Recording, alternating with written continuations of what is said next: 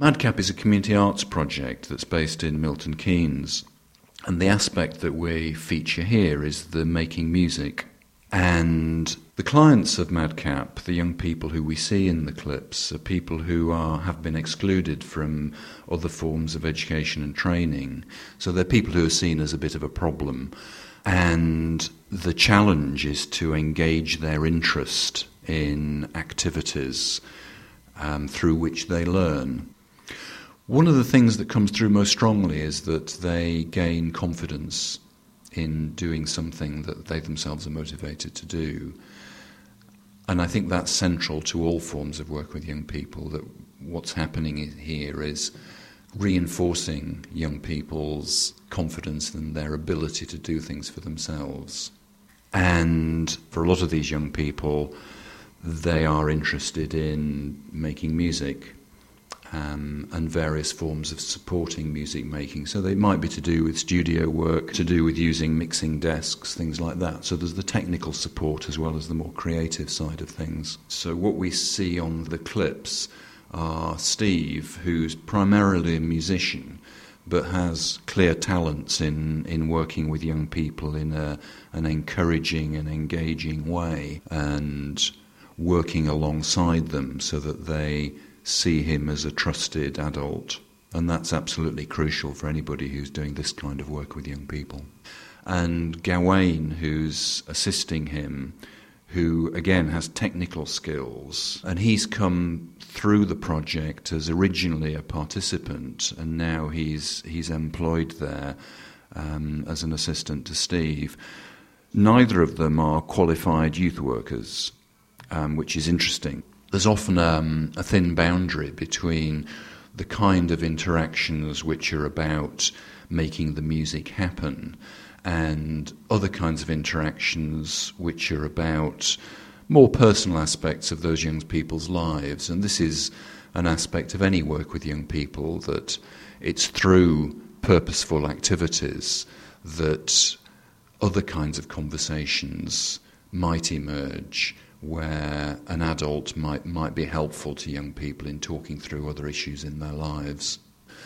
And I think we see that to some extent in the interactions with Jackie, that she's bringing a troubled past to the songwriting that she's involved in here. And I think we can see the ways that might be supportive and cathartic for her in making the music that she is with Steve.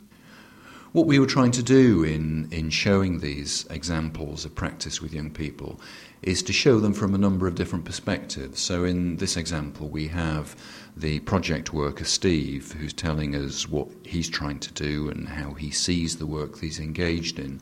But we also wanted to show it from the perspective of the young people themselves, in terms of what they got out of it and what they saw was the value of being part of this.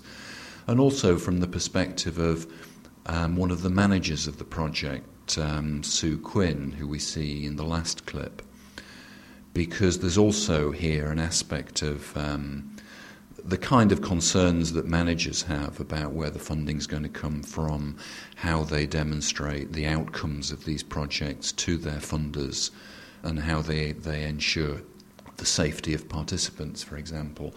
So there are very different concerns and perspectives and issues that the different participants bring to it. So in order to give that rounded impression of the project, we wanted to show it from different sides.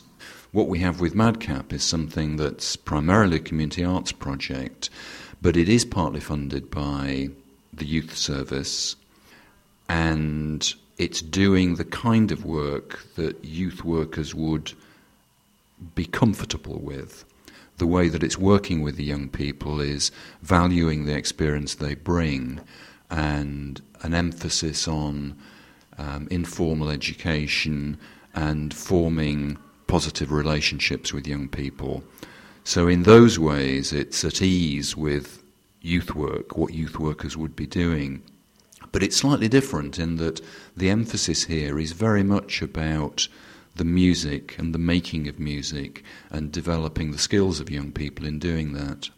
It's a good example, I think, of those kinds of work with young people that are not youth work proper, but have many similarities with how youth workers would operate.